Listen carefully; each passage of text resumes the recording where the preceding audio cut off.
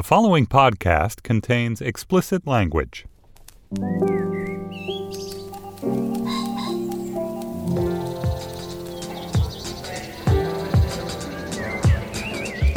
I'm Stephen Metcalf, and this is the Slate Culture Gabfest Best in Blow edition. It's Wednesday, August 7th, 2019. On today's show, The Farewell stars Awkwafina as a young Chinese-American immigrant who returns to China to say goodbye to her grandmother, who has not been told that she is dying. And then Netflix gives us Blown Away, a completely standard issue competition TV show with a completely unstandard activity as its MacGuffin, glass blowing. And finally, a Broadway titan has died. We discuss the legacy of Hal Prince with our own program's dear friend, Isaac Butler. Wow, who's joining me here first? I can't believe I have like an unimpeded visual of both of your faces in the flesh right here. All of your eye rolls, Julia, I don't have to imagine them. So and me and Julia have to stop exchanging our secret looks of dismay when you say something dismaying. Yeah, you didn't do a very good job of keeping those secret, just FYI. I don't think we've been all in the same studio taping. I mean, with the exception of live shows, I don't know when we've all been taping in the same room last. It's the best. It's so nice. Yay. Thank you for coming down, Steve. I know. I'm so totally pleased to be doing the show. Who's going to be best in blow? Julia Turner. We shall see. We must ready our punties and proceed. I will introduce you now as Julia Turner, who is the deputy managing editor of the Los Angeles Times. Hey, Julia. Hello, hello. And of course, Dana Stevens is Slate's film critic. Hey, Dana. Hello. All right, shall we dig in? Lulu Wang's indie feature, The Farewell, began as a segment on This American Life. As a film, it became a sensation at Sundance. It stars Awkwafina as Billy, a fairly typical American millennial, a creative making her hard and solitary way in New York City. She's also an immigrant from China and speaks regularly on the phone with her beloved Nai Nai, her grandmother whose spirit has followed her to America. Billy is devastated to find out Nai Nai is dying of cancer and outraged by what is apparently a not totally atypical Chinese way of dealing with this fact. Everyone, Nai Nai's doctor, her friends, her extended family, is lying to her, telling her her health is fine in order to make the last weeks of her life as free from fear as possible. Billy, as I said, is played by the rapper-turned-actress Awkwafina. She's terrific in this. She gets on a plane to China to reunite one last time with Nai Nai and is in search of a right way to say goodbye. Okay, we don't have a proper clip for this, but we do have the film's trailer. Let's play a piece of that. What's wrong, Dad? Please tell me. Your Nan is dying. She doesn't know, so you can't say anything. The family thinks it's better not to tell her. Why is that better? Chinese people have saying, when people get cancer, they die. We have to go to China. Wedding is an excuse so everyone can see her. He's my only cousin. Did you think I should be there? You can't hide your emotions. If you go, Nan will find out right away. Billy 呀，咋啦？咋不说话呢？今天人多齐呀，好久没这么聚了，奶奶就等着这一天。 Okay, Dana, as per usual, let's start with you. What'd you make of the movie? Well, it's a huge crowd pleaser. I really enjoyed it. I think it's going to be a big hit. I think something to remark on, having just heard that bit of the trailer, is that trailer is atypical in an interesting way. Not that much of the movie is in English. And I think that was one of the first things that struck me, is that a movie being released for a broad audience like this, you know, to be a big summer crowd pleaser that you bring the whole family to, has so many subtitles in it. I think in a way that's what makes me feel justified that the three of us, as three non-Asians, are discussing this movie. A lot of times when we talk about a movie or some cultural object that is very distant from our own culture, we'll bring in someone with more of a connection to that culture to talk about it. But given that this is, you know, a piece of art by a Chinese American, about a Chinese American, set almost entirely in China and spoken almost entirely in Chinese, yet being released for a wider audience, seems to me like this really great sign for what's happening in film and in sort of globalization in film, is that, you know, it is supposed to be also for people like us who don't come from that culture. And yet it doesn't try to Americanize or sort of globalize that presentation at all. And I really appreciated that about the movie. Overall, what would I say about it? I mean, I was maybe slightly underwhelmed just because it's been so rapturously received by critics and audiences. It's a lovely afternoon's entertainment and a beautiful family story. There are some things that I might have like to know a little bit more about. I think at times the movie's understatedness almost works against it, and I'd like to know a little bit more about what the Awkwafina character's life is like back home, what kind of a writer she is. You know, it's presented that she's a creative type, as you say, and that she's applied for a Guggenheim Fellowship, but we don't know exactly what she does for a living or, you know, what her life was like back in New York, and I think that might have given a little more richness to the story. But I mean, overall, I would say take the whole family. It's a really lovely and extremely funny. It sounds like it would be all tragic from that trailer, but a very funny movie as well. Mm-hmm. Surely the hook for broader audiences at the heart of the movie is the performance of Awkwafina, who's just emerging as a film star. I mean, she has a very distinctive and captivating screen presence. What do you make of the movie and her performance? Yeah, I think her performance in the film is incredible. I think that the array of acting in the film is really wonderful. And one of the things I loved about the story, which I went to see with my sister, both of whom we both had very close relationships with our grandmother, and she was the kind of person that you would call while you were living your single life in New York City. I remember I would call her while my stuff was in the dryer at the laundromat when I had bed bugs. That was like one of the good things about getting bed bugs, is that my life was just like an endless slog of laundry, but I would just go out to Fort Greene Park and talk to my grandmother in 25-minute increments while I waited to switch things over. So there's ways in which the story is universal. It's about cross-generational relationships, about grieving and mourning and death and the passage of time.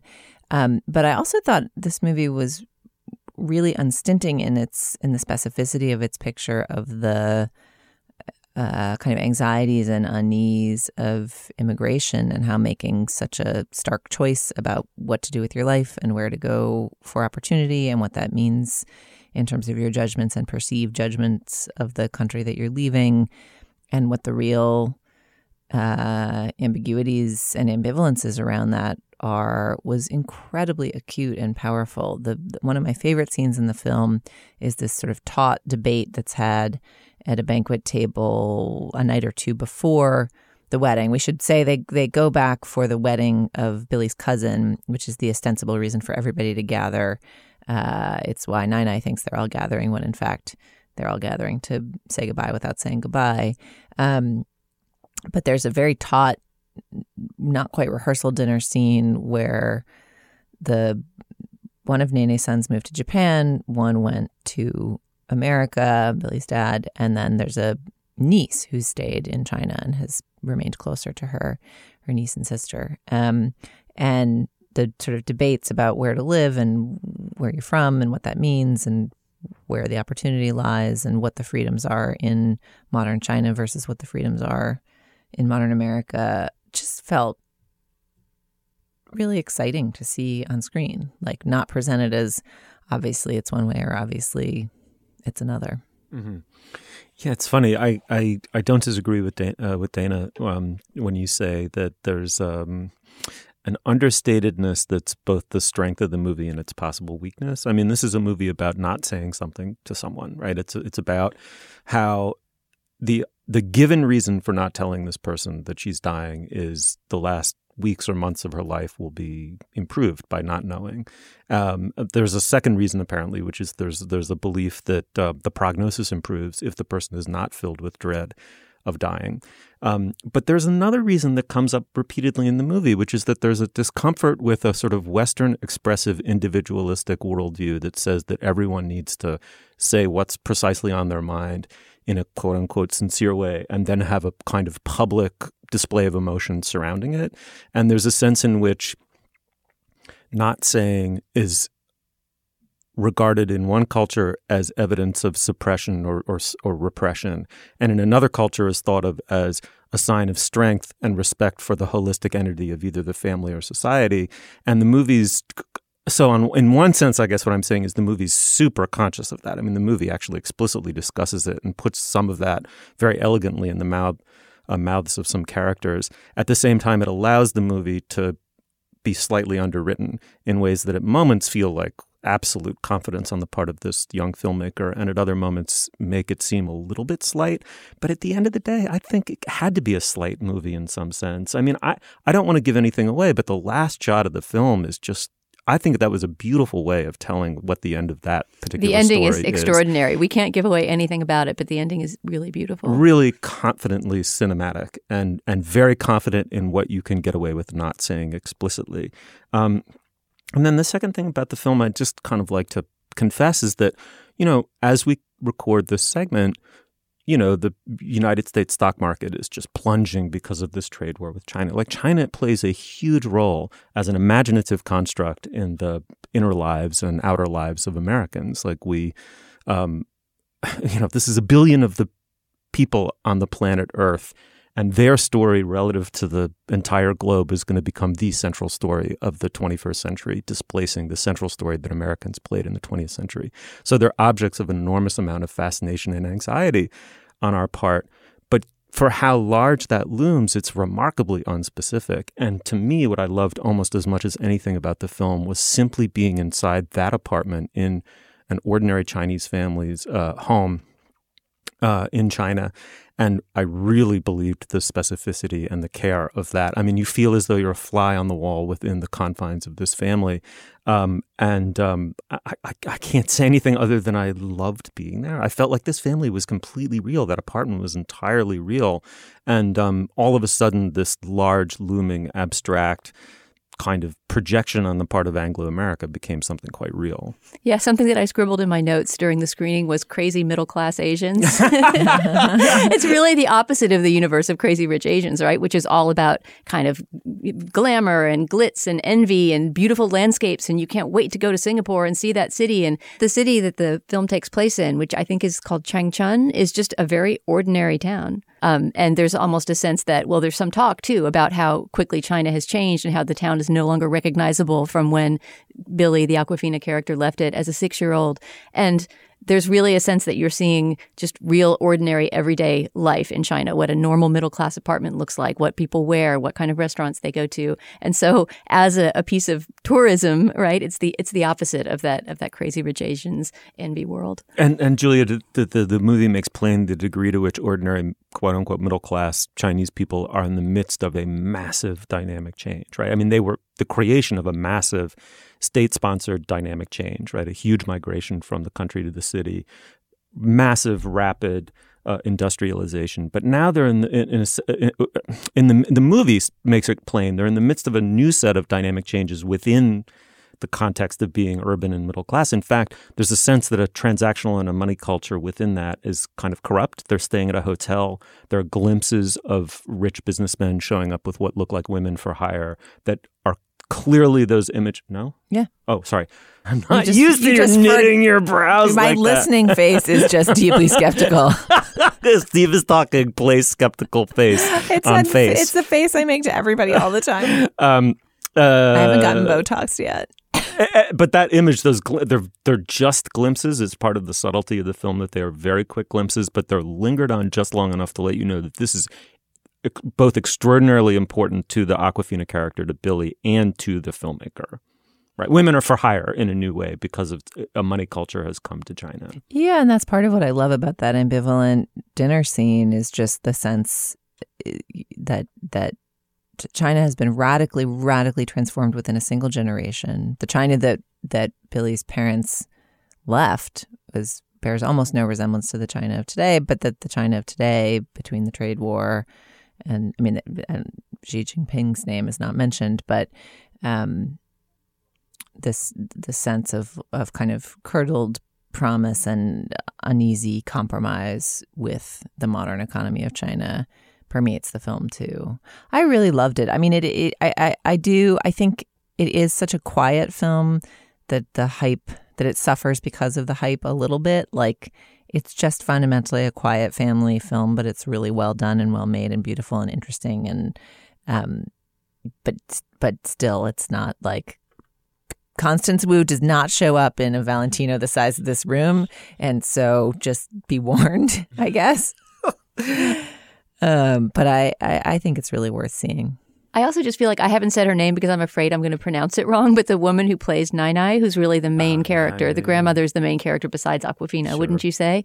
And Xu Zhenjiao, although it's her first film credit, has apparently been a professional actress in China since the age of 16. She's done TV, she's done theater. She's really spectacular. But she has that realness. I mean, I think you don't have to be of Chinese descent to feel a very grandmotherly connection with that character and to think about your grandparents. She reminded me exactly of my German grandmother from the Bronx. Like exactly the same combination of like squishy softness, poofy bouffant, and like totally bossy domineeringness, like in equal measure. Yeah, totally fussing over her granddaughter, yet at the same time, it's really clear that she is the boss of the family and she's calling all the shots. And so beloved and so endearing, and kind of call people out in these just kind of scaldingly blunt ways and still be beloved and cute. Anyway, it's a terrific, gentle movie. Go in with an unhyped mind and you'll exit loving it, I think, as we did. It's called The Farewell. All right, before we go any further, of course, we've probably got some business to attend to. Julia, what do you have? Oh, we have sad business today. It is the last call on our search for a new production assistant. Sad for us because we are saying farewell to the wonderful Alex Barish, but also probably happy for us because no doubt one of you listening is wonderful and will apply and get this job and lead us into a glorious future. So you should apply to be the production assistant for the Culture Gab Fest and The Waves. This is a part-time position based in our Brooklyn office, and you can send a cover letter and resume to talent@slate.com with the subject line, production assistant. Alex, describe the job, make your pitch. Why should people apply? What would they be doing if they nabbed the perch? I would say that if you love the GabFest, you will love this position. You get to pitch topics and guests every week, compile the research for those segments, so you sort of get to shape the course of the show a little bit, and you hear the behind-the-scenes GabFest content that doesn't make the final cut, such as Julia's Sense Memories of Sondheim from 7th grade. So if you want to, get to know the hosts and get to shape the show, I would say it's a pretty good opportunity to do that. And I am very sad to say goodbye. Oh, we're going to miss you so much, Alex. To the extent that there is a production assistant Hall of Fame, I think Alex is a first ballot inductee. Yeah, for sure. Well, we look forward to following your career and to all the bright places it takes you. And we look forward to meeting our next production assistant. Again, it's talent@slate.com with the subject line, production assistant, cover letter, and resume. In Slate Plus today, finally, we will grill at Metlandia about his no longer on Twitter existence. It is true. Steve Metcalf is off Twitter. When he tells you can tweet at us, he just means you can tweet at me and Dana.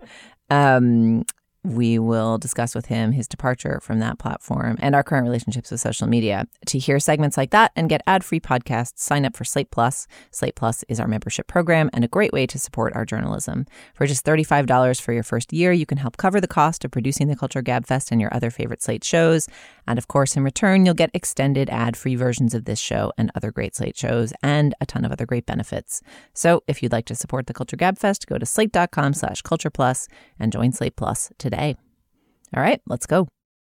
Netflix and the various gods of content seem intent on answering the question, across how many domains of human experience can you apply the exact same competition show format in which a motley group of aspirants against the ticking clock compete to win the approval of a revered but stern eminence in their chosen field. With Netflix's Blown Away, you get to be doubly amazed at how standard the format has become, and amazed at how remarkable the underlying activity in this show is, a.k.a. glassblowing. Throw sand, lime, soda into a 2,000-degree furnace to create a globulicious molten liquid to which you apply blowpipes, punters, and yes, glory holes. A dance of heating and cooling, twisting and turning that results in either a lightsome miracle or utter disaster. Let's listen to a clip. 30 minutes left. Yeah. Winning would mean infinite open doors that I have yet to see. All right, I'm ready.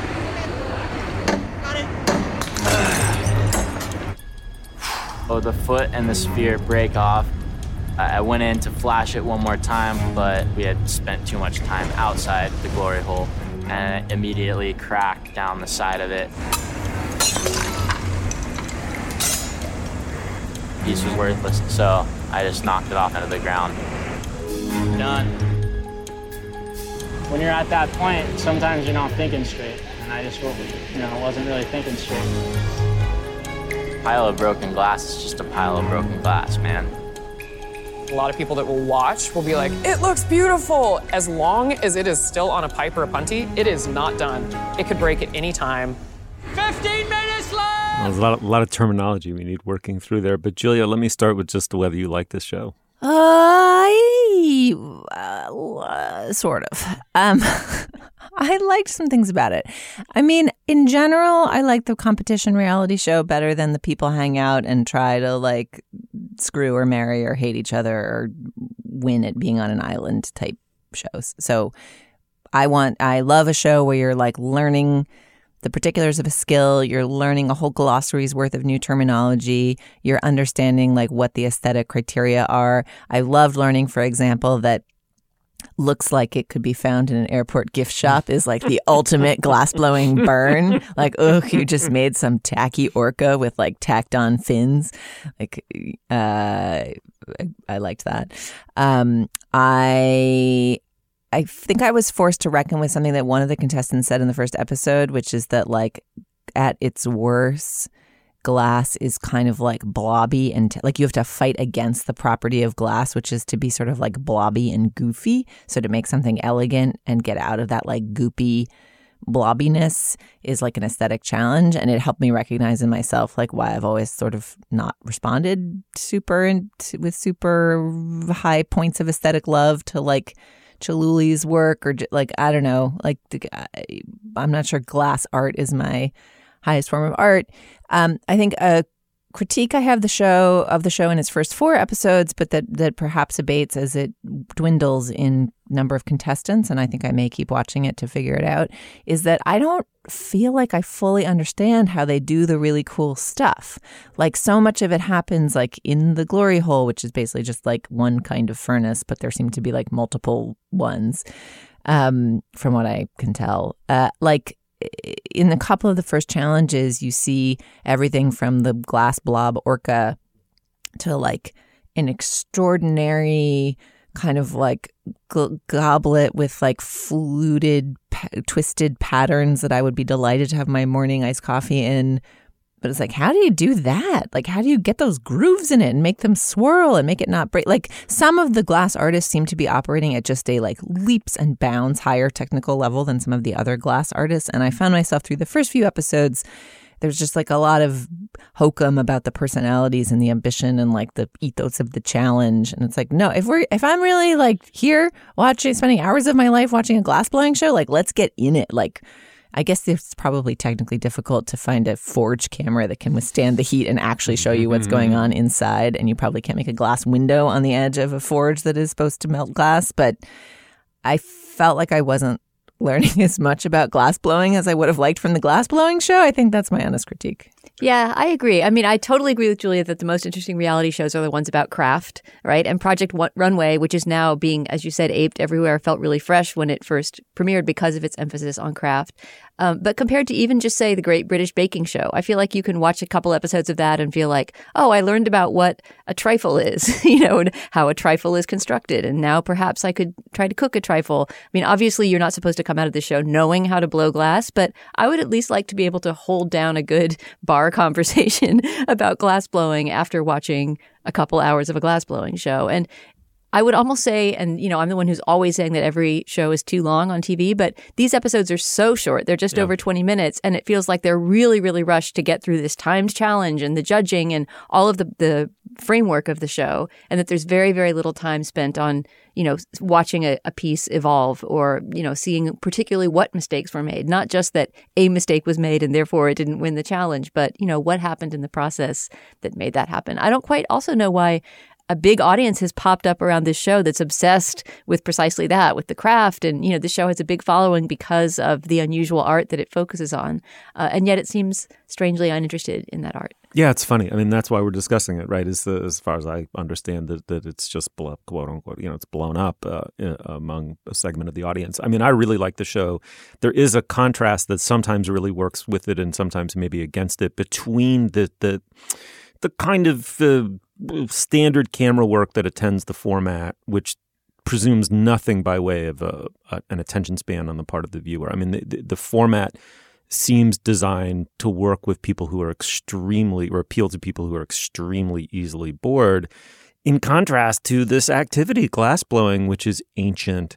It has a meditative, almost, I think, spiritual element to it. I mean, it's sort of 2 parts meticulous precision to 1 part woo-woo, you almost have to, that face. It's just my listening total face. Skepticism. It's just what I look like when I'm listening to people. Oh my God. I mean, I looked over to see if woo-woo passed muster. No, that was the Julia, and it just didn't. Keep going. They think that there's, the one contestant quotes Yoda, they think that there's some element of kind of spiritual woo-woo that goes with the sheer weird physics of trying to get glass to conform to your creative will to power. And one couple of things I would add that made me like the show is I'd be curious to hear you speak to this. It feels as though there's kind of a self-selection process. It is a very hard thing to get any good at, and it seems to and once you're good at it, it's not entirely clear what its application is. I mean, you can make beautiful sort of rarefied, fragile objects, but it's not a generalizable, skill. But it seems to appeal to a certain kind of, I think, kind of generous and likable spirit. I thought that there was a way in which I'm just looking at you. There's a way in which this group was considerably more likable than your average reality TV group. Yeah, and they don't really groom a villain, which is nice. There is one woman who apparently has somewhat of a following because of her strong personality, who is a little bit, I don't know, I guess you'd say bossy or a little harsh or something, but there is nobody who's being groomed to be the big reality-style scheming villain who's trying to break other people's pieces or something like that. There's a real sweetness to the guy who, you heard that piece of glass break in the clip we listened to, and he's the guy, this is a slight spoiler, but it happens on the first show, but he gets kicked off because his piece just shatters on the floor, and it seems completely unfair. Anyway, I mean, I guess part of it is that your glass doesn't break, but there's something so sad about the moment that first group in the first show is displaying their results, and his is just a pile of shards. That would be me. I identify with the shards guy. I'm a shard guy too. But Julia, what I love about the show also is that the bar gets set at the end of a competition when one person wins it with something especially intricate or beautiful.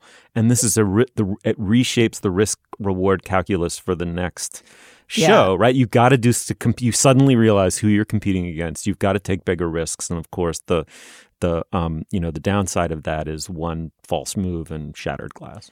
Yeah, I mean, I will keep watching because, as you guys say, the personalities are really lovely. Like the people who've devoted one thing you wonder about with this show is like, how many seasons can they do? Like, how many accomplished glassblowers who are there? I mean, I'm sure plenty, but who want to give up their lives to be on a reality show to pursue glassblow? Like, it just feels like such a niche world in an exciting way. And they're also pretty supportive of each other's endeavors. I mean, there's a little, tension over who's closing the door of the annealer to the right amount or whatever. But, they seem pretty like stoked on each other for pulling things off in a way that feels kind of sweet and cuts against the conventions. I mean, I think I basically would say that the direction of the show and the editing of the show is much more conventional and less interesting than the potential of the show. And my hope is that when they get down to 3 or 4 characters, they find ways to actually slow down a little bit and really tell us, like, okay, what step by step, like, how do you actually even do that?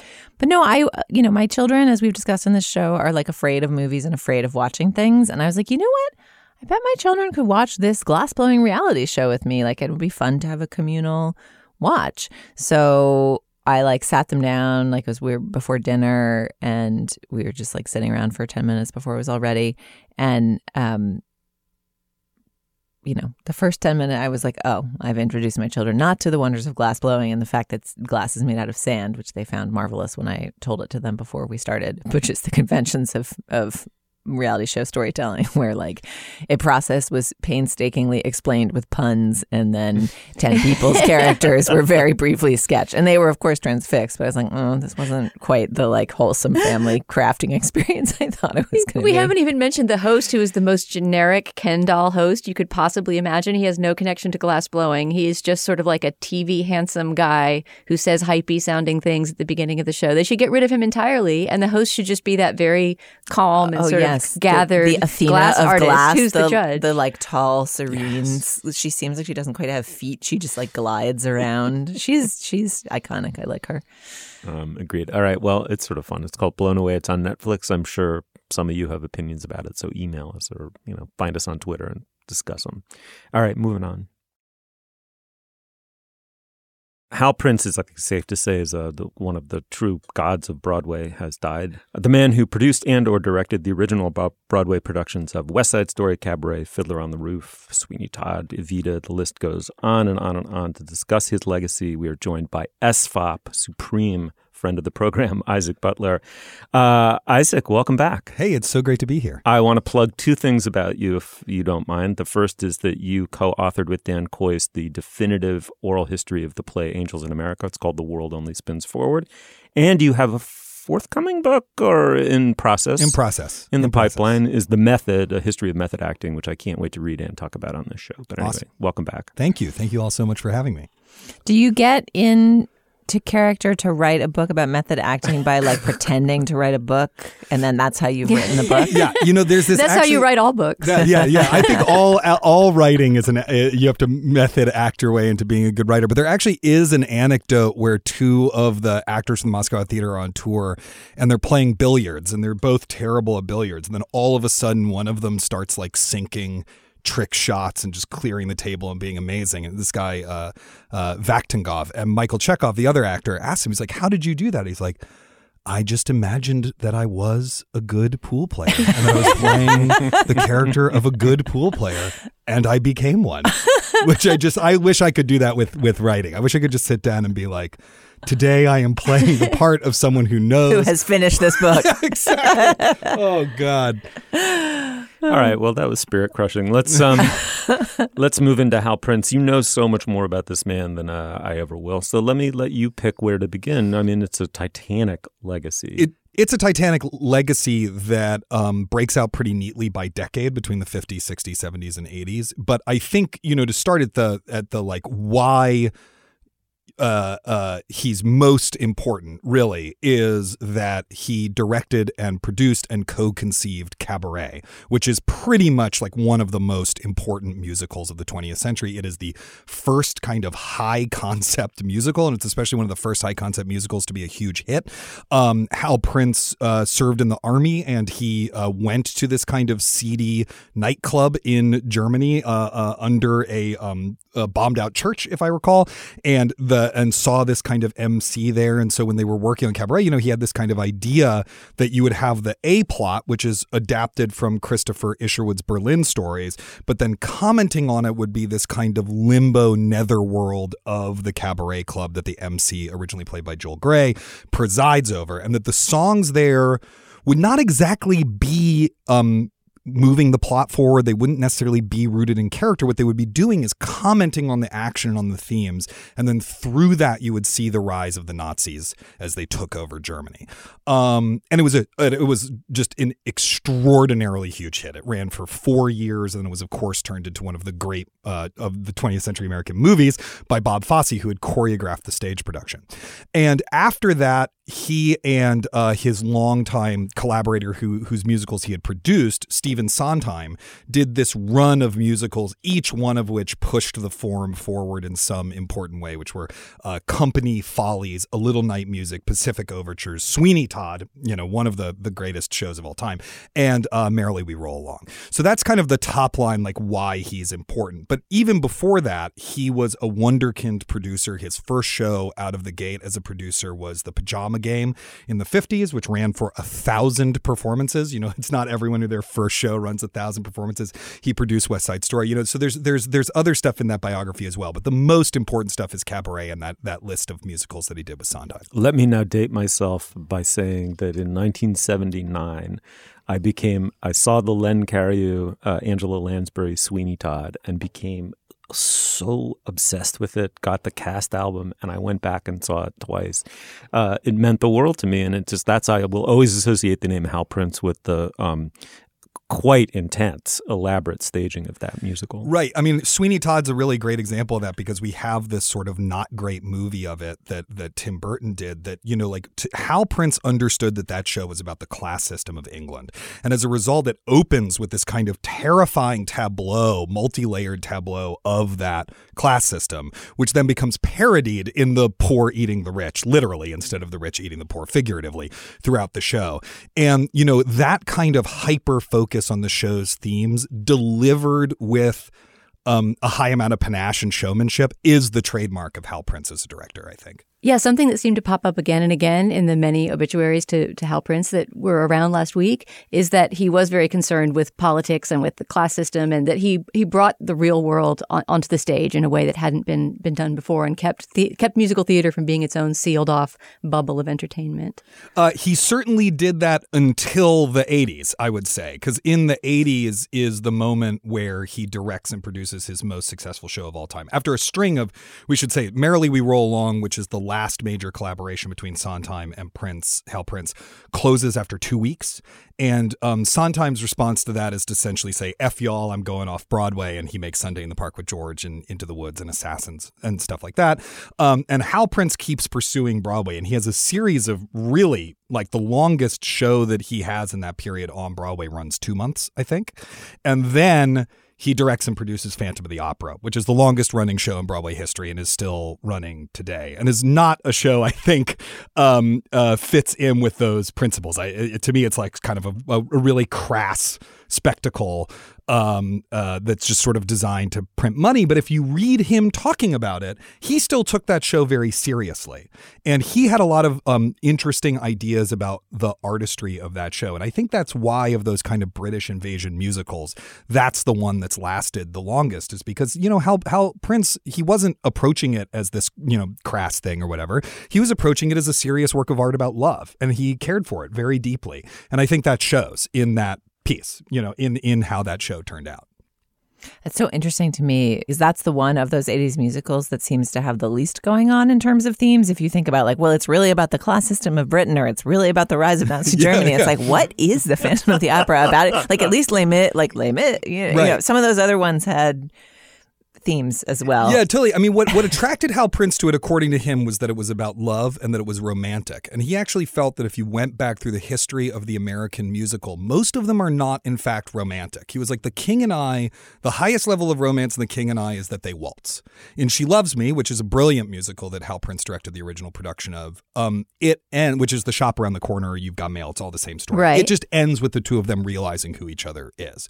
But you don't see this kind of, like, you know, gothic, you know, intense swooning love. And he wanted to explore that, which I think it's fascinating to me that that's what the appeal of it was to him. I should also say, because I trash Phantom all the time in real life, and I guess I just did on this show, it was the gateway drug for me for musical theater. I mean, I saw it on tour in like 4th grade, and I was like, what is this? There's a chandelier and it falls, and there's like you know, because there's all these horror elements in it, and just like, I was totally bewitched by it. I probably listened to it every day for a year, you know, so like it still has its value, I guess is what I'm saying, even if in retrospect I'm like, that's not a good show. All right, your disclosure is stipulated. But there's nothing that you dismiss that one dismisses more than Juvenilia, right? The thing that first brought you into something that then immediately suddenly seemed so worthy of shame. Yeah, exactly. Another thing that struck me reading all about his life, his very long life and long career, he died at 91, and as you say, had been working in musical theater since the 50s,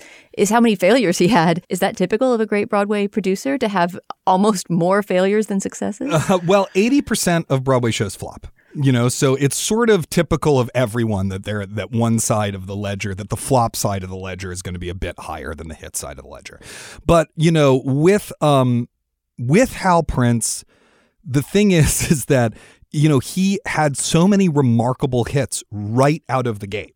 He and his early producing partner, Robert Griffith, who died fairly early on in Prince's career as a producer, I mean, they had the Midas touch. They were doing so well. Hal Prince says in this little short documentary that's in the New York Times, that the New York Times posted after he died, they were doing so well that, like, when he wanted to do West Side Story, he just called people and said, I'm taking investors for West Side Story. Here's the minimum investment. You have 24 hours. And within 24 hours, the show is funded. That takes real clout. It takes real clout to do Pacific Overtures, which I don't know if y'all know Pacific Overtures, but it's a show about Commodore Perry's, opening, that's in heavy quotes, of Japan for trade from the Japanese perspective, starring a cast of largely unknown Asian American actors, often using weird point of view tricks so you don't always know exactly what's going on. That is not a heroic narrative of America at all. And, he was able to get that done on Broadway. It would be very hard for most people to get that done on Broadway today. So, but starting with Merrily We Roll Along, those flops did start to add up. He had a whole string of them, but it is very typical that there will be some losses on the old ledger when you add them all up. So I've been given an opening here to say your piece about flops, about that specific flop whose name I'm now forgetting. Glory Days. Glory.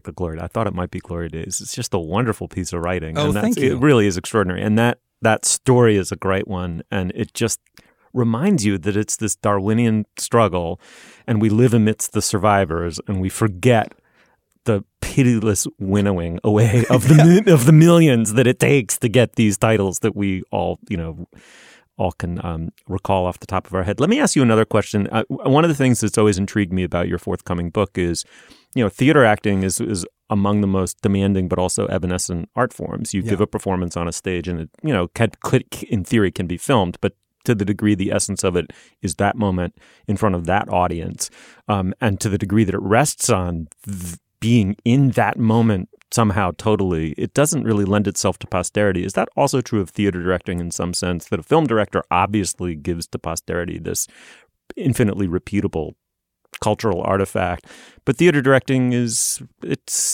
set comes down, the lights go off, and so what will in relation to his legacy, what do you make of that? Yeah, I mean, it's difficult. His legacy is complicated because he was a very hands-on producer and director.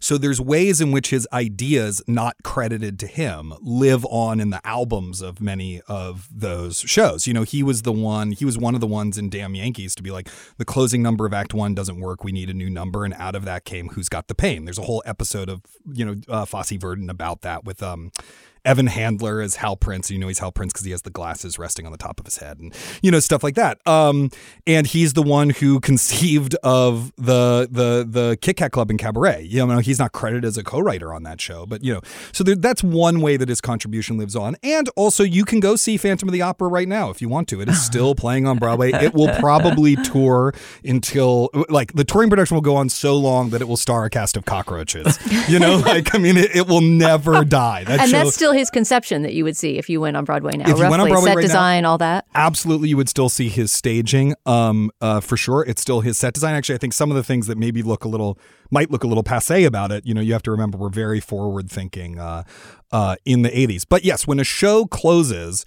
the directorial record of it really vanishes. I mean, it still exists as stage directions in a prompt book somewhere. There's a video of it that you can go look up at the Lincoln Center at the Library for the Performing Arts up at Lincoln Center if you get special permission.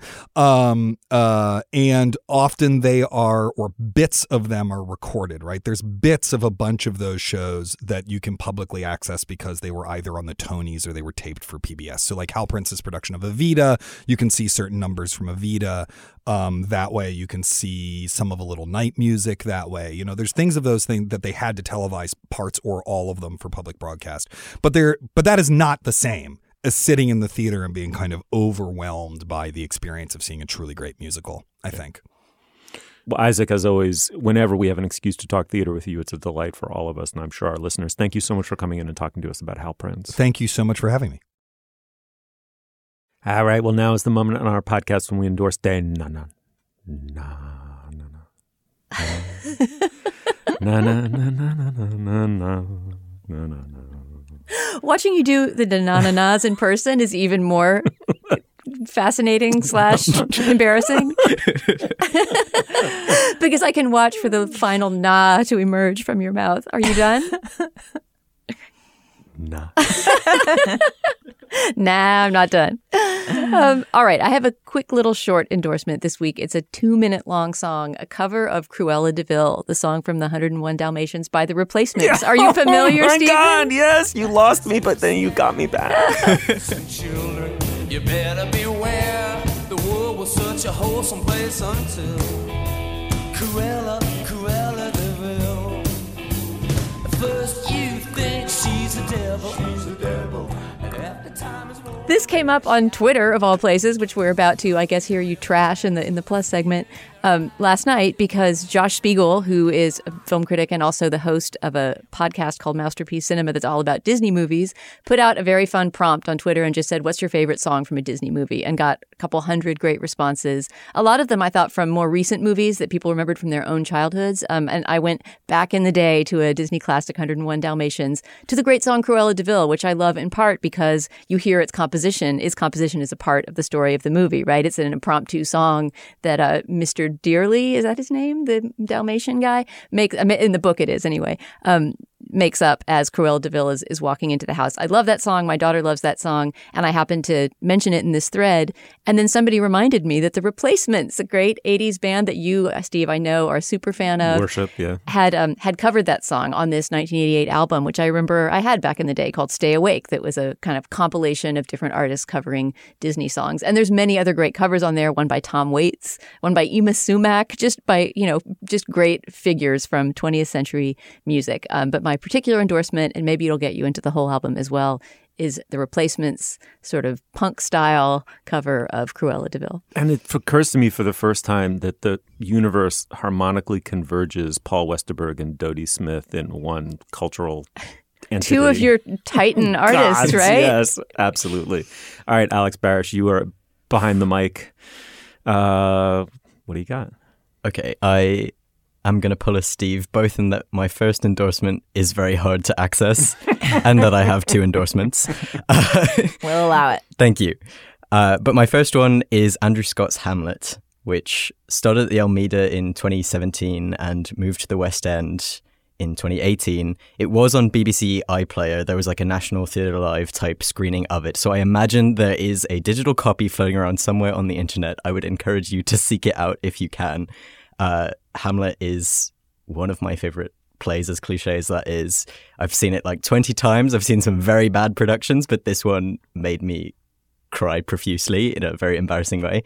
Andrew Scott is incredible in it, but it also just has some really smart directorial and dramaturgical decisions and textual choices. Rob Icke, the director, uses scenes from the quote-unquote bad quarto that are almost never staged, and I think it clarifies certain characters' sort of arcs and motivations and relationships in a really powerful way that you don't get to see very often.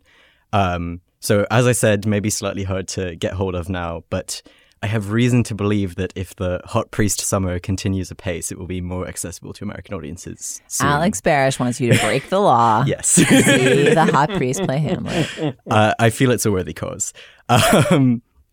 And my second endorsement is In the Flesh, which is a BBC drama. It was cancelled. It's only 9 episodes long.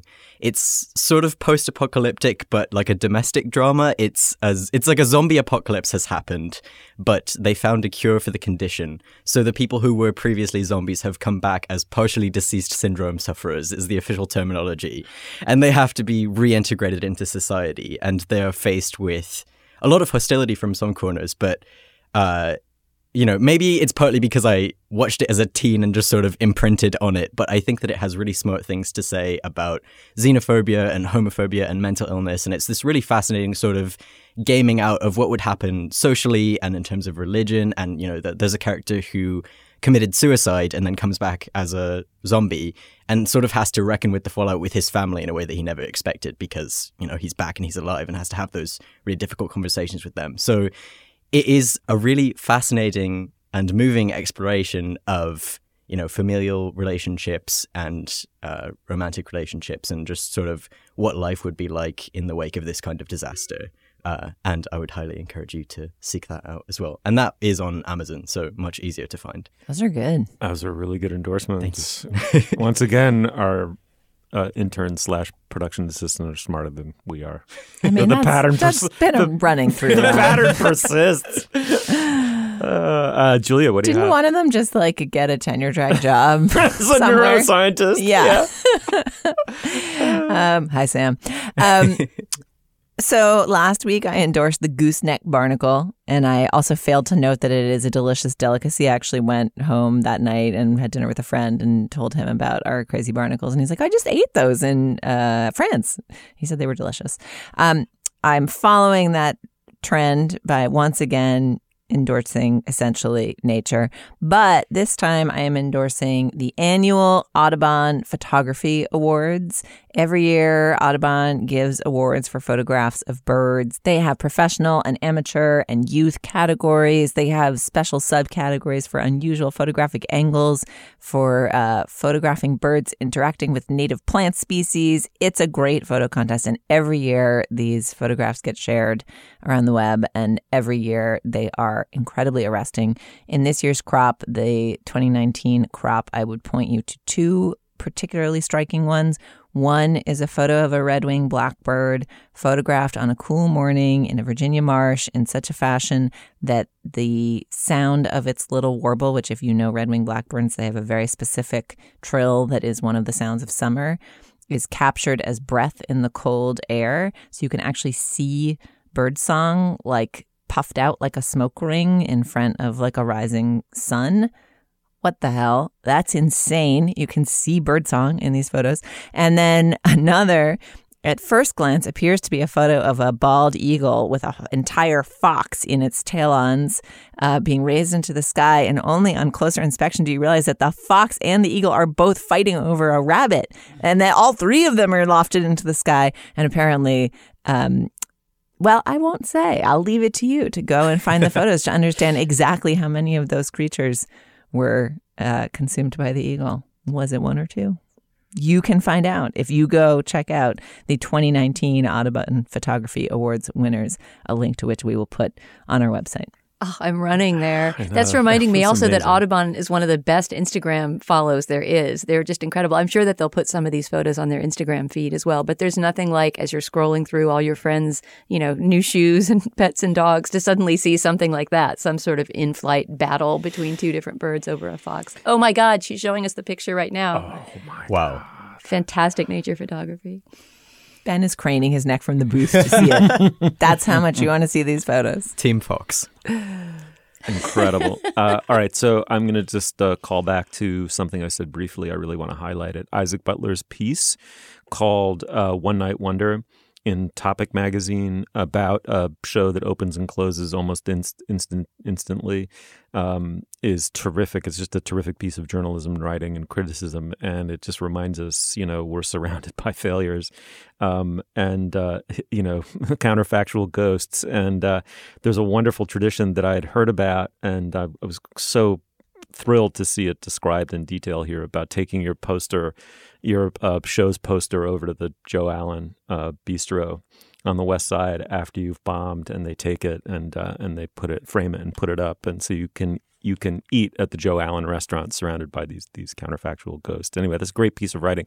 Also, quickly, I want to say, and somewhat predictably, the Bernard Crick biography of Orwell has been reissued. It was the first biography of Orwell published in the early 1970s, authorized by his widow, which turned out to be something of a mixed blessing. She was, I think, kind of horrified by part of what Crick put in it. I think many of us sort of know the general outlines of Orwell's life story, but reading it in detail, it was really, truly one of the remarkable lives of the 20th century, and a person who came by his opinions and his hatreds and his loves via as much physical courage and intellectual honesty as any writer, I think, and a person who was attempting, my interpretation of it is, he was attempting to understand in its totality the nature of privilege and his privilege, and who had to suffer in order for him to have that privilege. And he tried to understand that in as firsthand and honest a way as possible. And so, he was for 5 years a military policeman, understood how empire was sustained by violence, implicit and quite graphic. He worked as a plongeur in Paris, tried to understand how the working classes unremitting toil sustains the comfort of the bourgeoisie. He goes down into the coal mines at Wigan Pier, in order to understand how fossil energy is extracted from the earth, at enormous and constant risk to life and limb. And of course, his greatest claim to, I think, moral fame is when fascism broke out early on, he went to go fight it and went to go try to destroy Franco and strangle fascism in its crib. Famously, he shot and comes within 1 millimeter of bleeding out and dying. It is an astonishing life by a human being who also, as he was doing that, figured out how to make English prose as lucid as it could possibly be. So he not only had those experiences, he developed the English language as an instrument for truth-telling, I think, almost beyond any other nonfiction writer who lived, and then produces two of the most, compelling political parables ever written, and then dies. I mean, he writes 1984 on page 360 of this 400-page biography. I mean, he all but writes it on his deathbed. Anyway, it's an astonishing story. I mean, it is as astonishing as the stories he told about himself and about the world were. The one that comprehends him, this Crick biography. And it may not be the best biography, but it was the first, and I do think it is a beautifully rendered document of his life. So I really think it deserves to be read. Anyway, Dana, thank you. Stephen? Julia, as always, a pleasure to have your knitted brows on. You have made me so self-conscious because every time I'm trying to listen to you, then you're giving me these nervous looks. I just crinkle my brows at everyone all the time. It is my listening face. Here, in honor of Alex, I'll use a Britishism. You unhorse me, madam. Alex, it was just what can I say? It was an absolute delight having you be part of the show for however long it's been. You really were just a superlative colleague. Thank you so much. We apologize in advance for the precipitous drop in quality that our show is about to undergo without Alex bolstering us with his wit and wisdom. I will continue listening loyally. So superb. You'll find links to some of the things we talked about today at our show page. That's slate.com/culturefest. You can email us at culturefest@slate.com. We do love getting your emails. And of course, you can tweet at us. That's our Twitter feed is @SlateCultFest. Our producer is Benjamin Frisch. Our production assistant, one last time, is Alex Barish. For Dana Stevens and Julia Turner, I'm Stephen Metcalf. Thank you so much for joining us, and we will see you soon.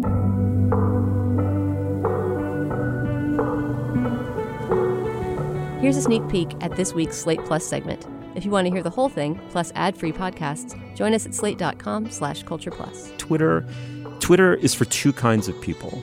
It's for a person who's totally transcended their 8th grade self, or a person who has completely mastered their 8th grade self. And I'm